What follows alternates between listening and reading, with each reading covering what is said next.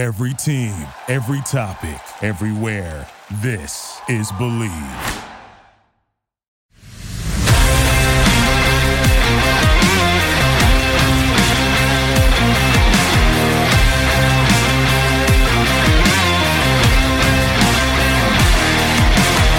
Hey, this is John Sadak, TV voice of the Cincinnati Reds, and you're up for Late Night Reds Talk. Hello, everybody. My name is Tim Daniel, and welcome to Late Night Reds Talk, the live show and podcast that loves the Cincinnati Reds, part of the Believe Podcast Network, presented as always by BetOnline. Our show is live streamed on YouTube, Twitter, and Facebook, and the podcast version is always up for the next morning. I am joined today, as always, by Nick Kirby, Carlos Guevara, and in just a moment, our good friend and Cincinnati Reds Director of Media Relations, Mr. Jamie Ramsey. If you're watching it on YouTube, please take 2 seconds to hit the like button and subscribe to our channel. It really helps us continue to grow the show and our network. Before we get started, let's have Nick come on and tell you about our partner, BetOnline, who have the Cincinnati Bengals as 3-point underdogs this Sunday night against the Baltimore Ravens. All right, football is back, and BetOnline remains your number one source for all your football betting needs this season. You'll find the latest odds, matchup info, player news, and games trends. And as your continued source for all sports wagering info, BetOnline features live betting, free contests, live scores, and giveaways all season long. Always the fastest and easiest way to bet all your favorite sports and events like MLB, MMA, tennis, boxing, and even golf. Head on over to BetOnline today and use our promo code BELIEVE, that is BLEAV, and receive your 100% welcome bonus with your first deposit. Just be sure to use that promo code BELIEVE. BetOnline is where the game starts. Perfect. Awesome. Well, we'll bring Jamie back in here in just a moment. We're going to talk real quick about today's game. Obviously, the Reds do take the loss to the Cubs by a score of 15-2. Yes, we know it is loss 100 on the season, but we're not here to talk about that, obviously. Obviously, a bummer of a way to end the year, but just a kind of a crazy game. The Reds will now have the 4th best lottery odds going into this season's lottery, which looks like it could potentially be December 6th. So that's going to be pretty cool. And the Reds and the Pirates do tie for the 62-100 record, but the Reds have the tiebreaker. So just remember, folks, when things aren't bad, we're not Pittsburgh. So, or we are Pittsburgh. I mean, you know, the standings say we're not. So we'll go with that. But with that being said, guys, it's playoff time, right? Postseason baseball. All day Friday. I'm stoked. I'm actually pretty stoked for the wild card round, man. Noon. We get the first game at noon. I'm stoked. I'm gonna have to stock up on groceries and stuff tomorrow, and you know what I mean by stuff, baby. Man, it's gonna be a good day Friday. Some PBR, Carlos. You know, you're gonna break out the good stuff. I'll mix one in. Oh, man, that's wild. I'll probably get something better. That's just me, though. I'm just kidding. I love you, buddy. But we did kind of real quick wanted to go through, and we did make our awesome brackets, which you should totally listen to me on this, obviously. Just kind of breaking down how we see the postseason going. I picked the Astros to win the series against the Braves. Unfortunately, did pick St. Louis getting to the divisional round against Atlanta. But I did pick the Guardians to get to the divisional round against the Yankees. Just love that three pitcher set. So going into the Tampa Bay series. So yeah, Astros over the Braves is my pick. I'm 100% sure this is not going to happen, but you know, Nick asked me to fill out a bracket and give it a shot. Yeah, I got the Dodgers over the Astros. Just think those are pretty clearly the 2 best teams. Playoffs are always a crapshoot, though, so you never know. My kind of sleeper, I don't even really like them. I think they're kind of a poorly constructed team, but I think the Phillies are really dangerous in short series with their top of the rotation pitching. So I just kind of have them advancing. And I always like to pick against that hot team that everyone loves at the end because I feel like that always bites everyone. And I think that's the Braves. So that's what I went with. Carlos, what do you got?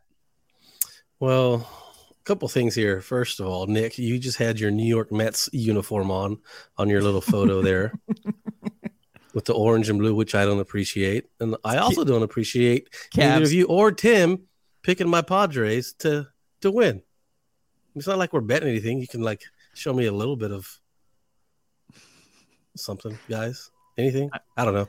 But yeah, I think the Dodgers, they're too much to handle, man. The Astros, they're really good. Of anyone they match up with them, probably the best. But the Dodgers, they're just too deep. They're too deep. Their lineup is too long. You have a long lineup. Oof, that's tough in the postseason, man. I'm just hoping my Padres make a series out of it. Yeah, they had good success this year so far. So took 2 out of 3 both times. Yeah, it's just probably not going to be using Josh Hader much in this. Hopefully, is probably the game plan. Yeah, because they're blowing them out. Yeah, exactly. Well, awesome. Let's go ahead, guys. We'll get to the conversation with our good friend. Let's bring on Jamie Ramsey. Hey, buddy. It's good to see you. I really appreciate that you're rocking the sweet vest from your office today to talk with us. So it looks even more professional for us that you're here. Well, I appreciate it, guys. And you guys know how much I like you guys and enjoy talking to you guys. You guys are always fair and knowledgeable and friendly. And it's just a pleasure to be on here with you guys.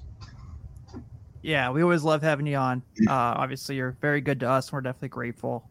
I just want to let anyone know out there who's a bobblehead collector, your collection's nowhere near as good as Jamie's, so don't even try. Let me see. Can I try this real fast? Go for it. Here we go. Yeah. Is that working? That's working. Okay. Spectacular. Something like that. It's to the point now that I had to stop putting some up. I have a bunch in boxes now because there's no more room. The annex. I saw it firsthand. I remember when you guys came by. We didn't know if you wanted us to share that, so we know you're a private person. So no, it's good because I'll show everybody in case when it's time for me to get fired or dismissed from the organization. Maybe I can have somebody buy these so I don't have to clean up my office when I leave. It's at least 2 years of retirement, right? Never know nowadays. Yeah, no kidding. I'm about to list a ton of mine on eBay myself, so just to make room. So let's kind of go real quick, Jay, because obviously the season was definitely a unique one. Can we kind of first talk about actually, with you being director of media relations, it has been a little while since you've been on the show. Mm-hmm. Kind of talk about your day in and day out job for the people who don't really know what all you do. Yeah, I mean it's the common question I'll get now is like, what do you do in the off season? And I don't know really how to take that question anymore because, as you guys know, it's a 12-month job and in season, out of season.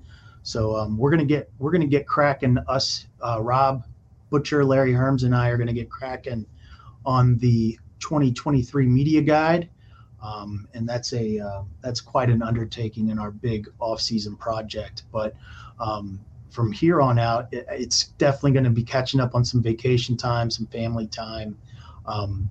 But we basically just kind of, as a unit as the media relations unit here for the Reds, we are the liaison between the media and the staff, the players, front office, manager, coaches, with the media. So we are the kind of the middleman in that situation where we, basically maintain relations with the media and, try to get, it also serves as a PR/PR thing where we want to get our players and our brand out there as well.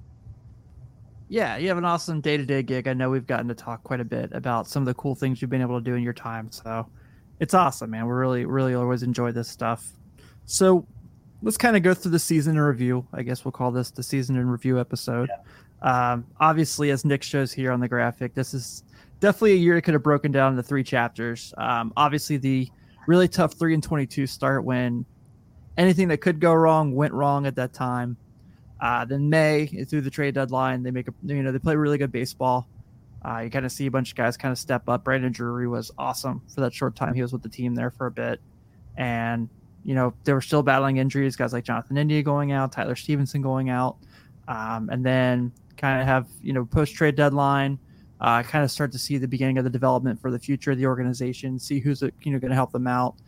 So we get to the end of the season where they go 20-39 to end the year post the trade deadline. But with that being said, there's a lot we can definitely talk about. Kind of, Gene, get your thoughts really, particularly And the 3-22 start, obviously really tough, but the way they rebounded, the way they kind of made a run at it again, and you kind of saw different things. The two players in that graphic aren't on the team anymore, obviously, but certainly made things pretty fun there in the middle months of the year. Yeah, I mean, you guys are being kind, and you don't have to do that for my benefit. The team just lost its 100th game, this is my 25th season working for the Reds, and arguably the worst, the most unenjoyable one. And I don't think I'm, being unfair by saying that. It's one of those seasons where the days feel like weeks, the weeks feel like months, and the months feel like years. And, you kind of just have to put your head down and keep doing your job and, trying to do everything you can for this organization, win or lose. And I think that's it's seasons like these where it kind of tests who you are and what you're about, because it's really easy to do this job when, you're going to the playoffs or you're about to win 90 games or so. So these are the seasons that I'm kind of personally most proud of, that you can still get the work done. And I know I'm not really answering your question, but it's just been a really difficult year. It's been a long day today. It's just been a long season. The 3-22 was very difficult. I mean, everybody saw the things that happened on in the field and off the field at the beginning of the first, month or so of the season. And that was difficult. It was difficult for everybody that worked here. It was difficult for our fans. But we kept going, and that's the schedule says you play the next day. And so, the way that this team played in that middle chunk of that graphic you showed there was very commendable. And I think there's a lot to be proud of for those guys that, that did it every day, and the people that went out and tried to make it happen. Obviously, after the trade deadline, I think it wasn't really a surprise to anybody to see not to expect too much out of the team in the second after the trade deadline for, obvious reasons. But I think the way the team did play in this last particular part of the season was incredibly disappointing. And, whether you're expected to win or not, in fans' views' eyes, all of us here, the players, the staff, come here to expect to win. And, we're going to have to wear it. I mean, there's no spinning this. There's no, there's nothing I can say that's going to make this go away. And the thing you're going to have to do is wear it. And I think that's what the organization is going to do. And I think that's what the players and the coaches and the managers are going to do. So it's just, just try to make it happen when you can and keep doing the things off the field that are going to make you win next year. Something a little more fun, maybe depending on your perspective. I thought the trade deadline was fascinating. The fact the Reds moved 5 legit major league players, that just doesn't happen. I don't think people realize how much effort goes into each trade from both sides. How chaotic was that behind the scenes? Can you take us behind how wild that was? Because it felt wild and kind of crazy from the outside. Yeah, it's fun because the position I'm in is first let me just say that whenever mainstays of the team, popular players leave, that's never fun per se. The process of the trade deadline, especially this year, for me, and I get why fans don't like to hear this, but it was something that I was looking forward to, because you kind of knew where things were going and you wanted to see, okay, let's see how this team is going to try to improve itself for years to come. And in that regard, and this is me talking as a fan, and part of it is I'm in the office here, so it wouldn't be fair to me to say that I don't have some investments in this, but I think Nick hit it out of the park when it comes to improving, setting this team up for sustainable success. And I think that's something that I hope fans will get to enjoy coming up in the future. Now, getting rid of Castillo and Malley, that sucks. It does, and I get it. But yeah, it's a really neat process, and the position that I'm in the media relations department is that I get, like, myself, Larry, Rob, we get a heads up on what to expect to happen. So part of us knows what's coming down, not for sure, because things can kind of go sideways, and I've seen it happen. But it's also, I'm in that also the same boat where everybody else is like, where I'm checking and refreshing MLB trade rumors every day around that time. So that's fun. And then when you hear who you're going to get, and I'm writing a press release for, Marte and some of these guys. And the weird thing, and I think I can tell you now that the season has ended and the trade line, all that stuff's gone. But the day of the trade, with the Castillo trade, I had just so happened to just go on the Mariners MLB pipeline site just to see like what we might expect to get ready for. And part of it was I need to be prepared to write a press release in case it comes to that. And I just remember watching video highlights and checking stats of Marte. And I thought, man, this guy is really good. So maybe you can't, this is me seeing it like within 10 minutes, casting a scouting report, but getting excited about that. And I felt like almost reignited, like my desire for baseball and moving forward and everything started. There was an ignition there.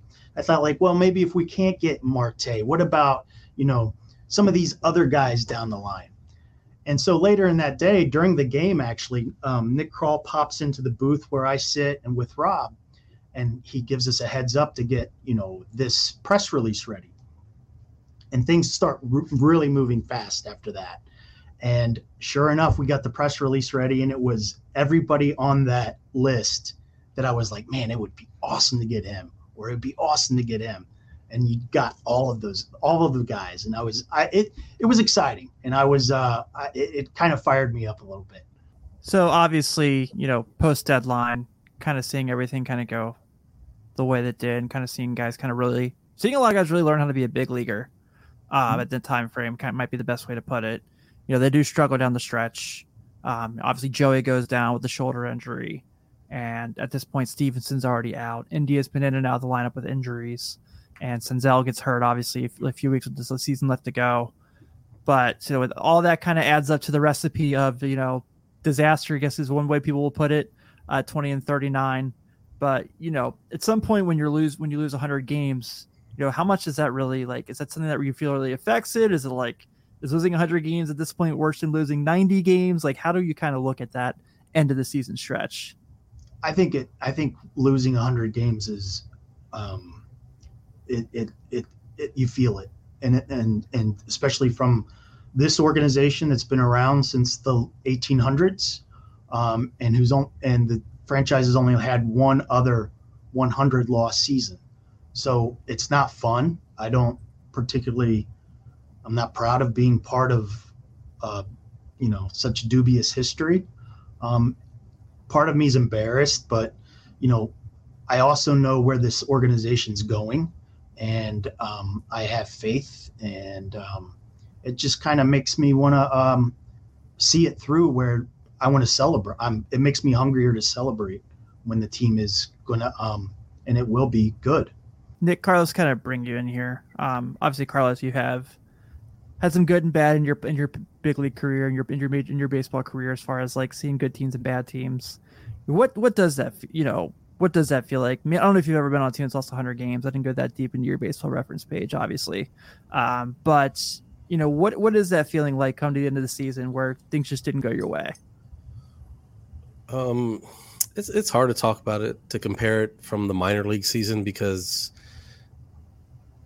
that 2004 Dayton Dragons team, pretty sure we lost 90-plus games. So that's probably even worse than losing 100 at the big league level.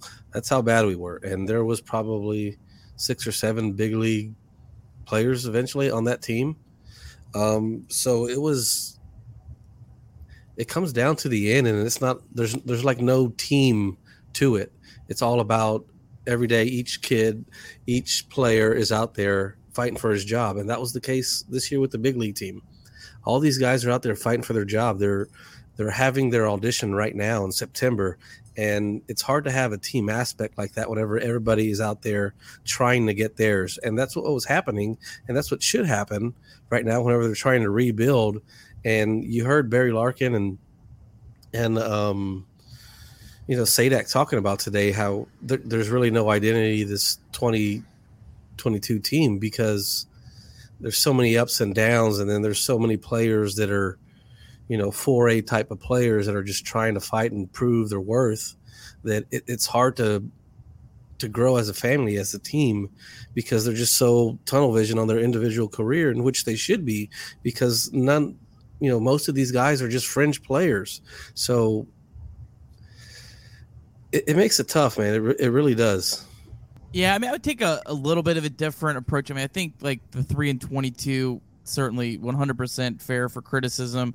I think the Reds being, I think they were 19 games under 500 at the trade deadline, completely fair for criticism. I think what happened at the end, it is what it is. I mean, honestly, I don't think there's more than a couple legit big league players in the lineup every day. So whatever the results are, I don't know. I don't really put a whole lot of stock into that. Again, beginning of the season, I think it's more, fair for criticism and all those kind of things. What happened at the end, I don't know. It kind of just is what it is for me. Yeah, that middle of the season, that 39-39 stretch, I'm pretty sure we were all like, this is the team that we thought we were going to get. Be a 500 team. They're going to go on streaks of winning. They're going to go on streaks of losing. But this is where they're going to be. They might be a contention at the end, best case scenario. But injuries upon injuries upon injuries, just you can't overcome that. No team.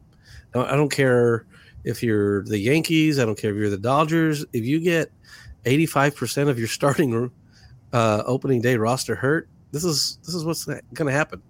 And it sucks when it happens on a rebuilding year to make it even worse. It's just throwing salt on the wound, and that's what happened all effing year. Yeah, it really just kind of felt a lot like it just could never be fully together, because it was like, even, coming out of the spring training, where it's like after all the Winker deal and everything like that, and it's like, well, Jake Fraley's hurt. And it's like, well, this is just off to a great start. So, yeah, it was pretty brutal. I know Carlos had a very important question he's been waiting to ask Jamie for some time. So, Jamie, you know what's coming.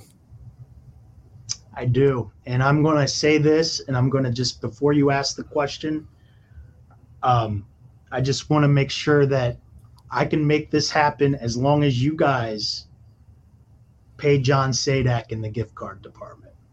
Oh, deal. So new pants for the players as long as Sadak gets his gift card. Yes, we need to know for sure if Michael Ciani got new pants or not, because I feel like he did. I was looking close, right underneath the buttocks region, and I couldn't see a patch the last couple of home games. Yeah.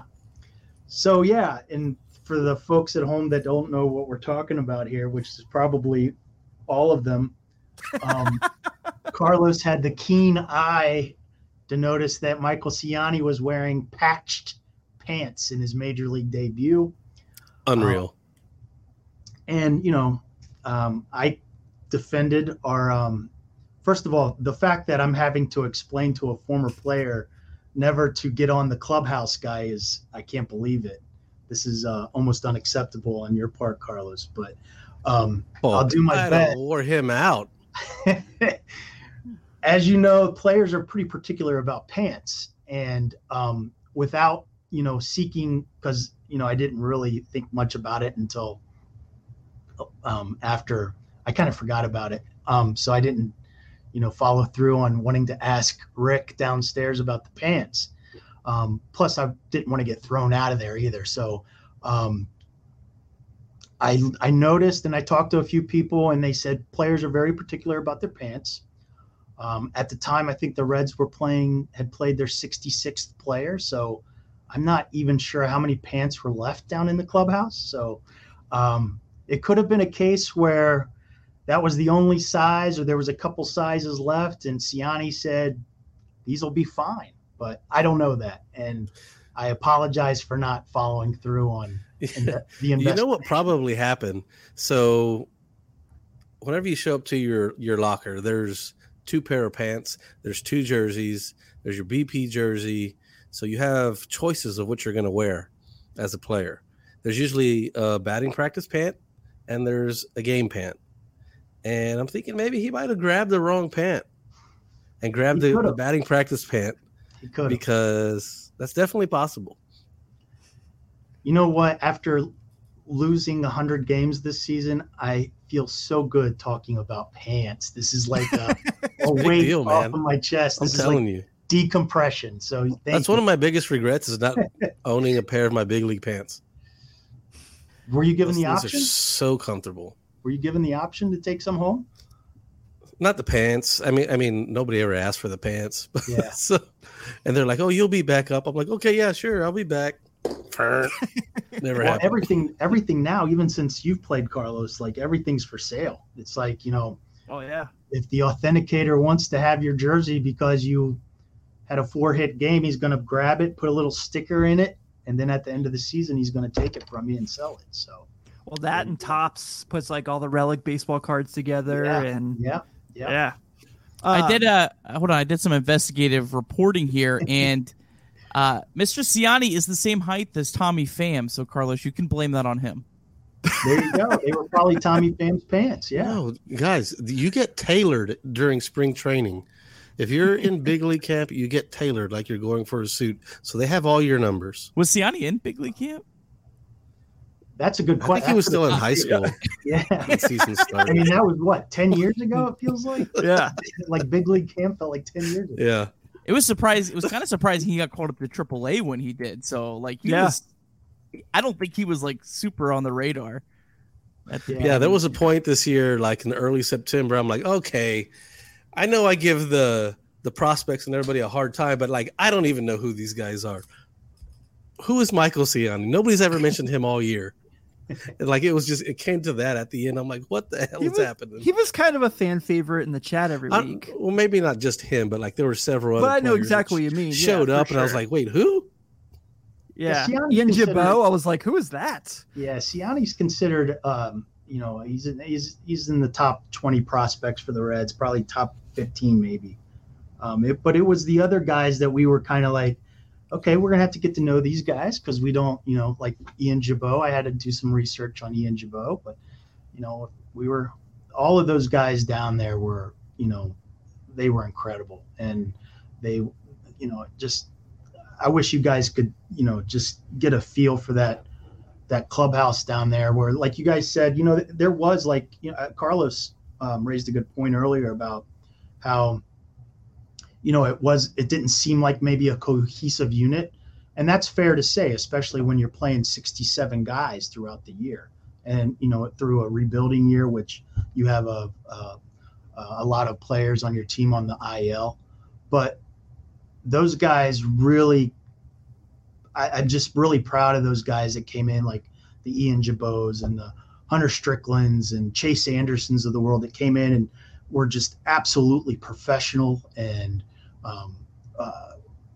just knew what they had to do and focused, and they knew what the deal was, and they knew what the standings said, and they still went out there every day, believing in the team, and I admire that because I've seen it the other way too. And these guys, it's hard to pat a team on the back that lost 100 games, but in some respects, I think you can, and I think this is one of those.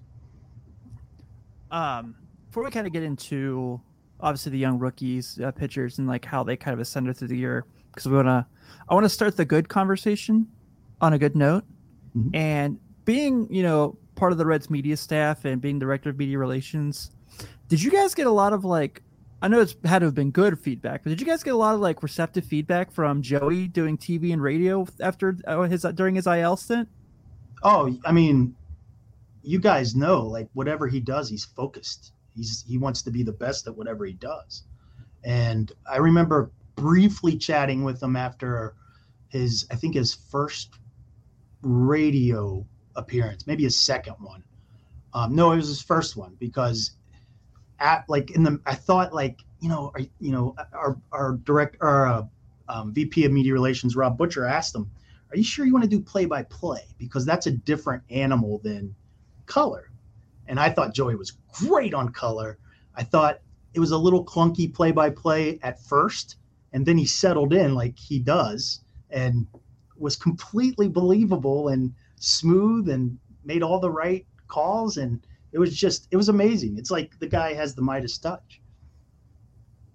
Yeah, I know, like, we had like a lot of fun with it. And there's a game when he's walking around the stands and like hanging out with people. Like, it was cool. Like in a down year like this, it was really nice to have those moments. So yeah. Well, let's keep talking about some good moments, guys. Let's talk about our good friends Hunter Greene and Nick Lodolo in these next two topics. Man, those last 5 starts of the year for Hunter Greene, how he ended the year, those last 14 starts. Look, I say this out of respect, Jamie, not to age you by any means, but you've been around the ball club for a long time. You've seen a lot of guys come and go. For you, seeing these two, which we're going to talk about Greene and Lodolo to this conversation, and I'm sure Graham Ashcraft too, as we're looking to see him continue to grow. What has this been like for you? Do you know, like, I know you and I have had conversations off here about these two and like how fun they are and how talented they are, but like to be able to see up close what you saw of them through spring training to now, what was that like for, like, working for the organization? It's so rewarding. It's almost my favorite part of the job when you see guys come up who, especially a guy like Greene, who's been so hyped. I mean, the guy was on the cover of Sports Illustrated when he was in high school. And so everybody's putting they're putting a lot of pressure on him. And I mean, when I was his age, I couldn't imagine dealing with what he did accomplish this year. And what he did was he went out every day as a rookie, as a kid, barely in his 20s, and he performed. Whether he got his brains beat in, and he did at times, he kept going. And he didn't lose confidence. It didn't like rattle him to the point that he had to get sent back down. He always he rebounded. He picked himself up, and he pitched just almost like a 10-year veteran. For a kid who's just learning this game, learning his pitches even at the big league level, learning the culture of this game, learning how the clubhouse goes, all of that stuff was nothing short of amazing for me to see him pitch. And after his final outing a couple of days ago, or yesterday, I guess, I wanted to see how he stacked up with Mario Soto at a certain point in Mario's career. Because Mario was the best pitcher on the 82 team, which the 82 team definitely struggled. But I wanted to go back farther than that to see, and I based it on 531 batters faced, and that's how many Hunter Greene faced this year. If you go through Mario Soto's first 531 batters faced and compare it to the first 531 batters Hunter Greene faced, the numbers are absolutely comparable, to the point that Greene has, in some regards, better, in some statistics, better numbers. And if that's what we have to look forward to as far as the progression goes, and if this season was like a microcosm of the things to come for Hunter Greene, it's hard not to get excited if you're a Reds fan. And the same goes for Lodolo. Lodolo, having those two guys together in the rotation where you have one right-handed power arm that comes really hard at you, and then you have a guy that is a little tricky and who's very tall. And Carlos could probably tell you batters don't necessarily like to face those tall left-handers who release the ball seemingly right at your face. Having those two guys somewhere together in the rotation is pretty exciting. Yeah, I thought it was most impressive with Greene and Lodolo how strong they finished the years. I mean, especially when you factor in that, with Greene, I think it was about 20 innings further than he had ever gone. Ladola was way past his professional career high in innings pitch, and they just continue to get better. And that's not the norm. The norm is kind of how, Graham Ashcraft kind of struggled a little bit at the end of the year. And no disrespect to Graham, we, are very excited about his future. But that's, I think, the normal rookie pitcher is supposed to kind of slow down as the year goes on. And those guys just got better and almost seemed stronger after they came back from those IL stints. And if I can add something to that too, it's, I think one of the big questions at the beginning of the season, and one that I definitely asked, was how many innings are you going to get out of these guys? When do you shut them down if you do, which, you think likely they're going to be shut down.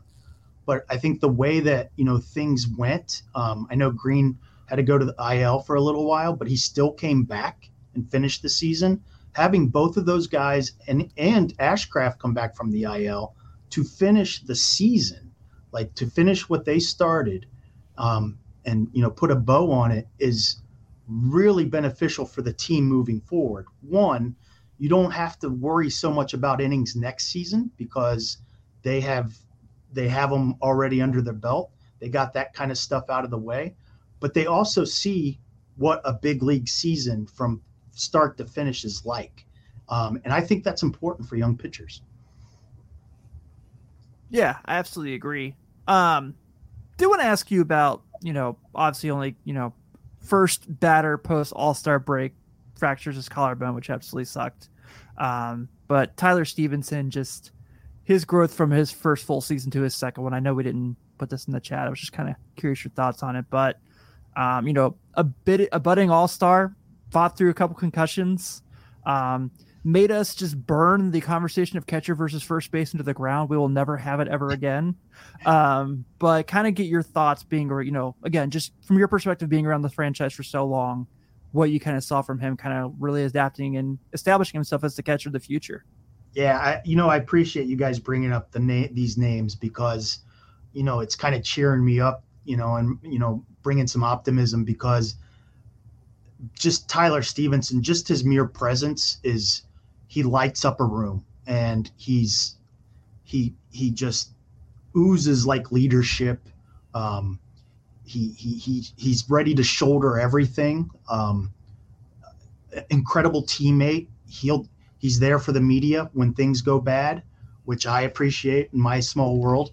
But on the field and what you guys got to see, even if it was briefly, or, it left us all hungry for more because we know what kind of player this kid's going to be. And to me, it's like you just watched him from, I think you all remember the 2020 game where he walked it off against the Pirates as a baby. And now he's like, he's the man now. And it's been like Green and Lodolo, it's been just absolutely just rewarding to watch the development that Tyler Stevenson has done to become, in my opinion, one of the best catchers in the game. Yeah, I'm in a dynasty fantasy baseball league, and I made sure everyone knew that they were not getting Tyler Stevenson.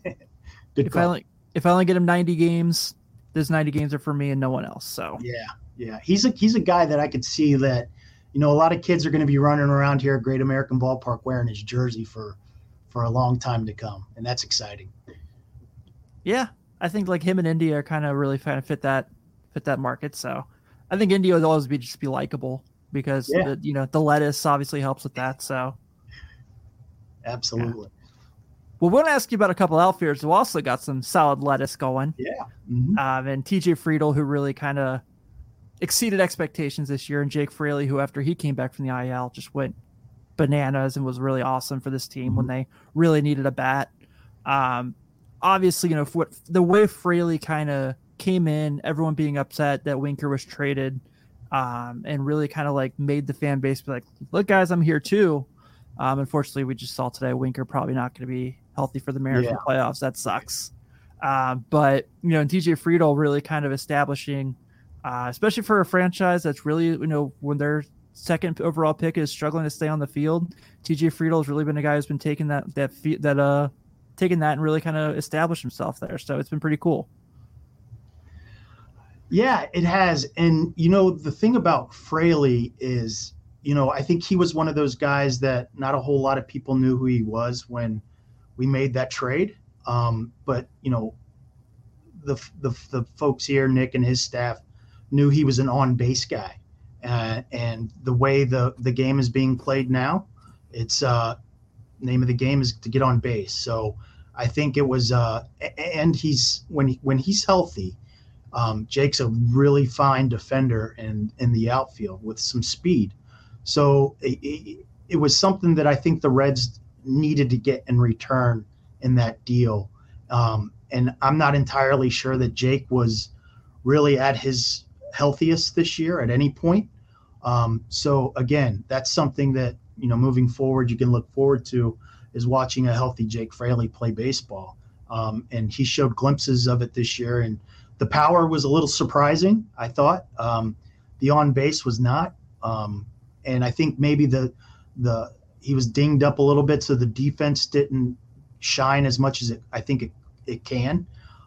As far as TJ goes, he's a guy that, that just what he's had to endure as far as, multiple options, bouncing up and down to the big league team, finally gets a chance to really get a foothold on being at the big league level. And he showed what he's capable of doing. Incredible defense. He can put a charge into one. He's bulked up, and I think that's a lot of where a lot of people not familiar with TJ Friedl recognize that he has put on some muscle and without really sacrificing much speed. And so that's another thing to look forward to. And another great guy, TJ Friedl, who's easy to root for, and you really want him to succeed. And he goes up there with confidence at the plate. And, and I think it was spring training this year. I forget what pitcher it was, but a prominent pitcher in the big leagues. And he goes up, he's the first batter of the game, swings at the second pitch and hits it over the fence. And it looked like he was he had done that 1,000 times before. So that's something that's pretty promising for Reds fans and TJ Friedl fans. Yeah, I thought Friedl was a completely different player when he came back up in mid-August. At the beginning of the year, it seemed like every time he came up, he was trying to get a bunt single or, playing small ball. And then he's, hitting balls 15 feet into the seats the second time around. Fraley, he's developing a pretty strong track record. He had a pretty solid year last year for Seattle. This is a guy that had some really, really big monster seasons in the minor leagues. I'm starting to see some legit power out of him, and I'm kind of starting to wonder what his ceiling power-wise is. This is a guy that's still, 27, still going into his prime. I don't want to put a number on it, but I think this guy could have some legit power, especially in the ballpark that he plays his home games in. Yeah, I think he's capable of, putting up, similar numbers to what Jesse Winker could put up. And so that hopefully that can, cushion the blow for fans that, that hated to see Winker go. And I didn't like to see Winker go, but maybe this will, like I said, cushion it a little bit. I see these two guys as being good players for next year's team. But if 24, they're trying to make a playoff push, it's got to be one or the two. I don't think you can have both these guys on a playoff roster. There's not enough to go around for them just to be platoon players on a playoff roster, in my opinion, unless one of them separates themselves next year. But I don't think on a good team that you can have both of these style of players in one outfield. Yeah, that's fair. I think they're very similar players in what they bring to the table. Left-handed hitting with a little pop, some speed, play good defense. That's kind of both of these players' pedigree. Yeah, best case scenario, one of them, really goes and takes the everyday position. And then maybe the other one does stick around as the fourth, fifth outfielder on a playoff team. Well, Carlos, kind of ask you a little more on that, because I don't think you're wrong at all. I think it's a really good point. But do you think with the National League having a designated hitter now too, maybe that might play into them being part of a play, those two being part of a playoff push? I don't think there's enough there for a DH just to be just versus a right-handed pitcher right now. Okay, yeah, that's fair. I was just getting your thoughts. This is kind of a fun conversation, so we wanted to get to before we kind of head off for the rest of the off season. But obviously, we're now at the point of Reds MVPs, right? We got to pick our team MVP. And Carlos, I saw on Twitter, already picked his, but I'm going to give him the floor to go ahead and make his announcement. I mean, I felt like it had to be the farm dog. I mean, you got to say something for being with the team for the whole year. I understand that there was, your Stevensons, your Drurys, all those guys, but I mean, most valuable to the team is not saying that he's the best player on the roster throughout the year, because he obviously wasn't that. He probably wasn't even close to that, but he was the most consistent. He did his job.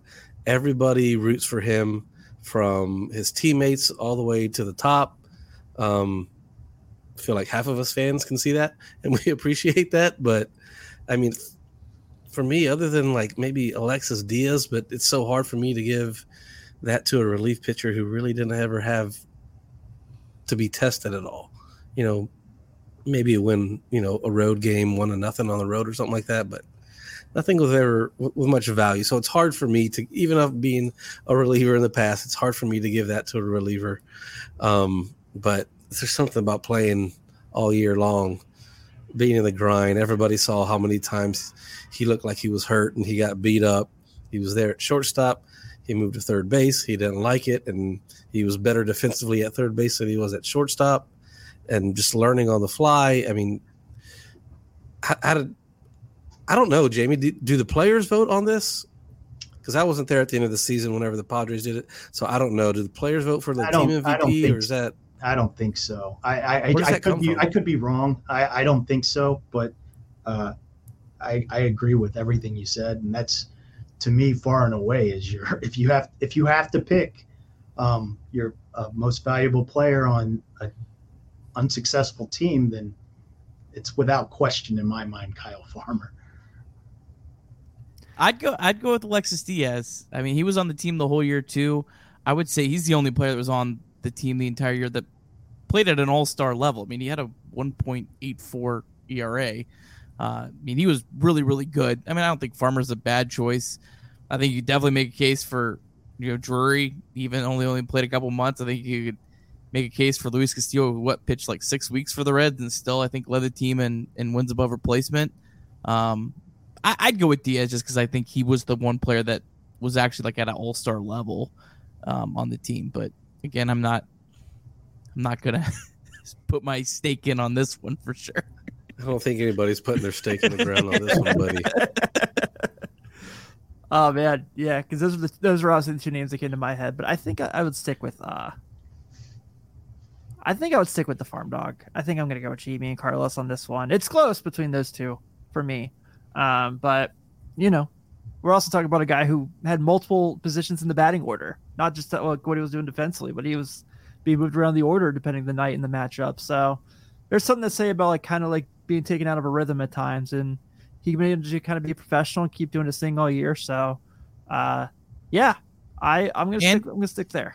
And 2 straight years, I mean, he has completely outperformed any projection system. 2 consecutive years he's done that. Played good defense. So yeah, I have nothing against Farmer. Just if my vote, I'd go for Diaz. Nick, what happens when you say that? That's why we don't pay attention to expected stats on this show, Nick. Nick, you can't say anything about Farmer without the whole internet going nuts. So yeah, I know our chat's busting now. Yeah, here comes the Kirby hates Farmer for hashtags. I know it. Oh man, sports. Yeah, Jamie, we know how fun your job is on a night-to-night basis. Maybe not so much. Maybe before we wind down. I'm sorry. Go ahead, Carlos. Oh, I just wanted to before we got before our time ran out. Man, this hour goes fast. I do like talking to you guys.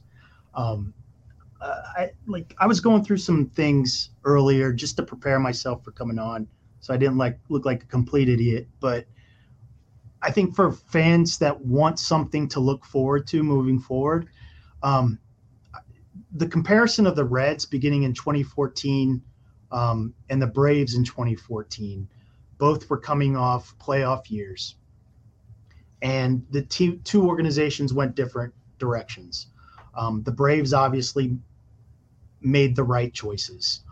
They had to eat it for a few years, but now they're perennial, sustainable playoff caliber teams that Tim thinks might win the World Series.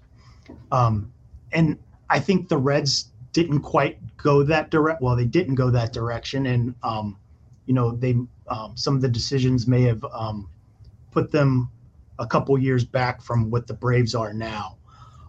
But I think the moves that the Reds are making, that Nick and his staff and the front office staff are instilling the confidence in him to make, are very, very similar. Just based on the best players on this Braves team, they're either homegrown or were acquired in trades that Braves fans at the time probably did not like. And so, like, their best player isn't their most expensive player per se as far as payroll. So I think what the Reds are doing is very similar to what the Braves have done since or what they're doing now is similar to what the Braves have done. And so I hope that brings some hope and confidence and optimism to the fan base. Yeah, I know, Jamie, there was a lot made about a certain comment that I'm not going to bring up on the show. But kind of to your point, what you're talking about, what does it mean to you, or what do you think about the idea of, everyone always talks about the Reds and like, oh, well, this is going to be the next 3-year window. Do you feel like the organization is trying to get out of that window talk? Like there shouldn't be windows and trying to have a sustained success? Is that kind of what you're gearing towards a little bit with kind of what you were saying there? I think the decisions that we made, that the Braves made, that we didn't, I think we were trying to go at it with a different strategy, where I think everybody didn't really want to go through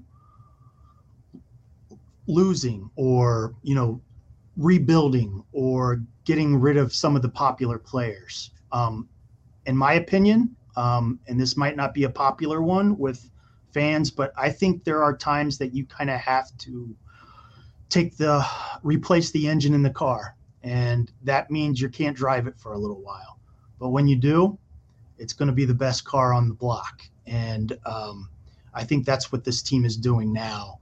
And, call me crazy, but I believe in it. And I think I think other teams, the aforementioned Braves, but there are other teams that have done it this way, that have achieved sustainable success. So I can't guarantee that that's going to happen, but I think the steps are in place now more than they've ever been. And I know that's kind of hard for people to listen to and to stomach, but, I can only just, tell you through the eyes of a guy that's been here for a long time and for what I've seen. And, it's not a spin. It's something as a lifelong fan of this team and a longtime employee that I see and I can feel it. The Astros will be another good example. Yeah, it's a perfect example. 3 straight 100 loss seasons. Hopefully we don't have to go through that first.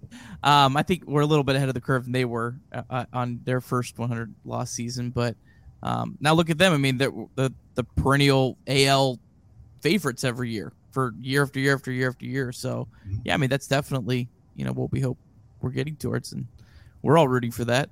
That's for sure.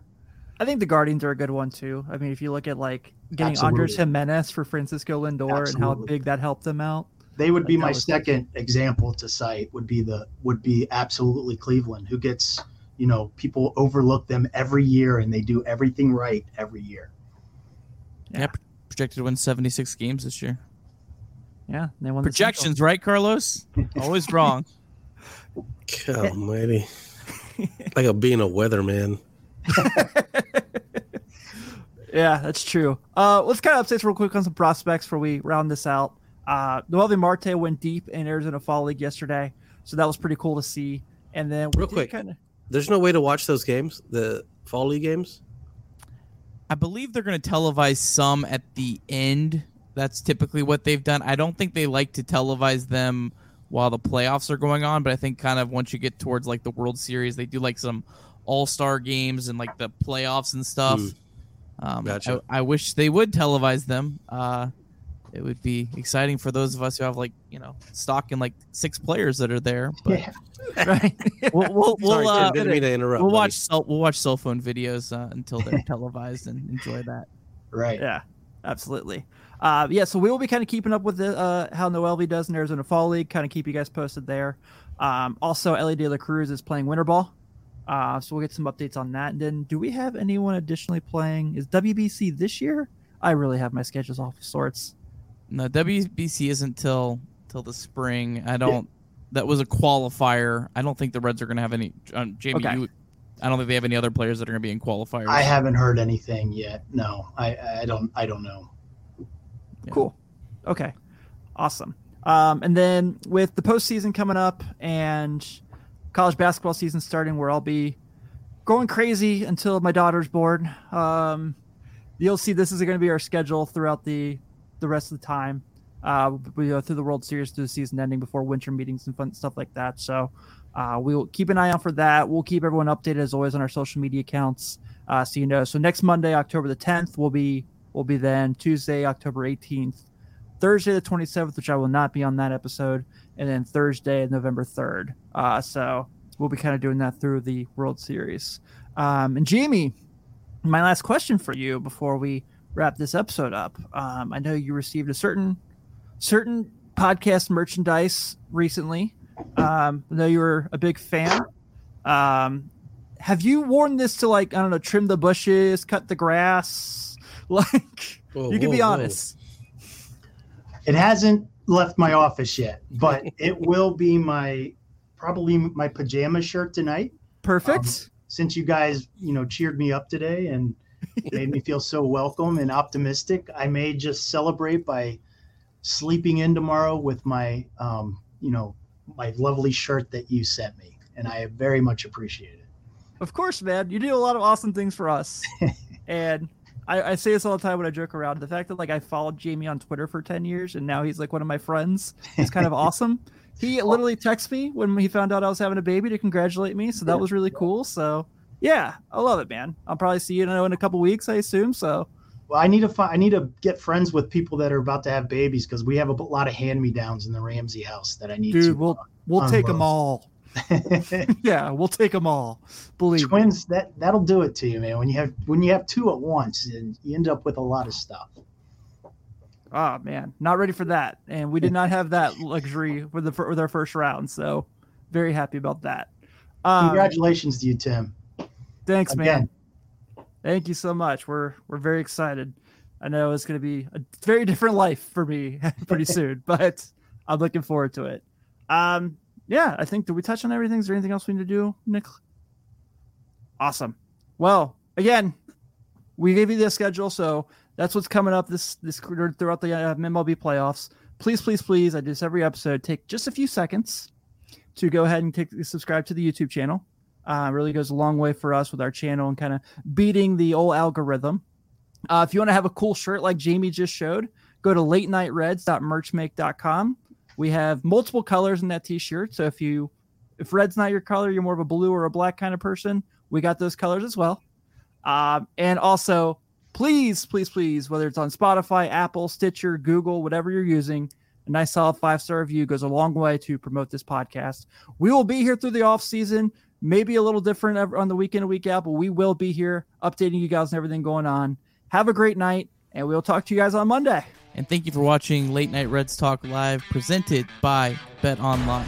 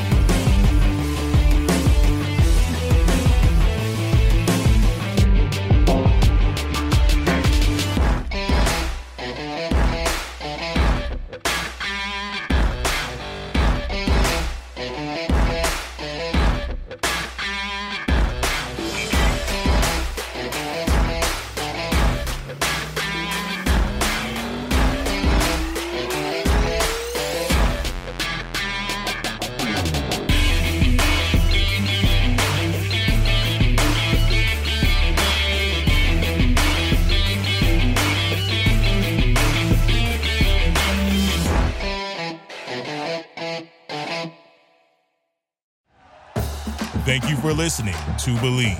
You can show support to your host by subscribing to the show and giving us a 5-star rating on your preferred platform. Check us out at Believe.com and search for BLEAV on YouTube.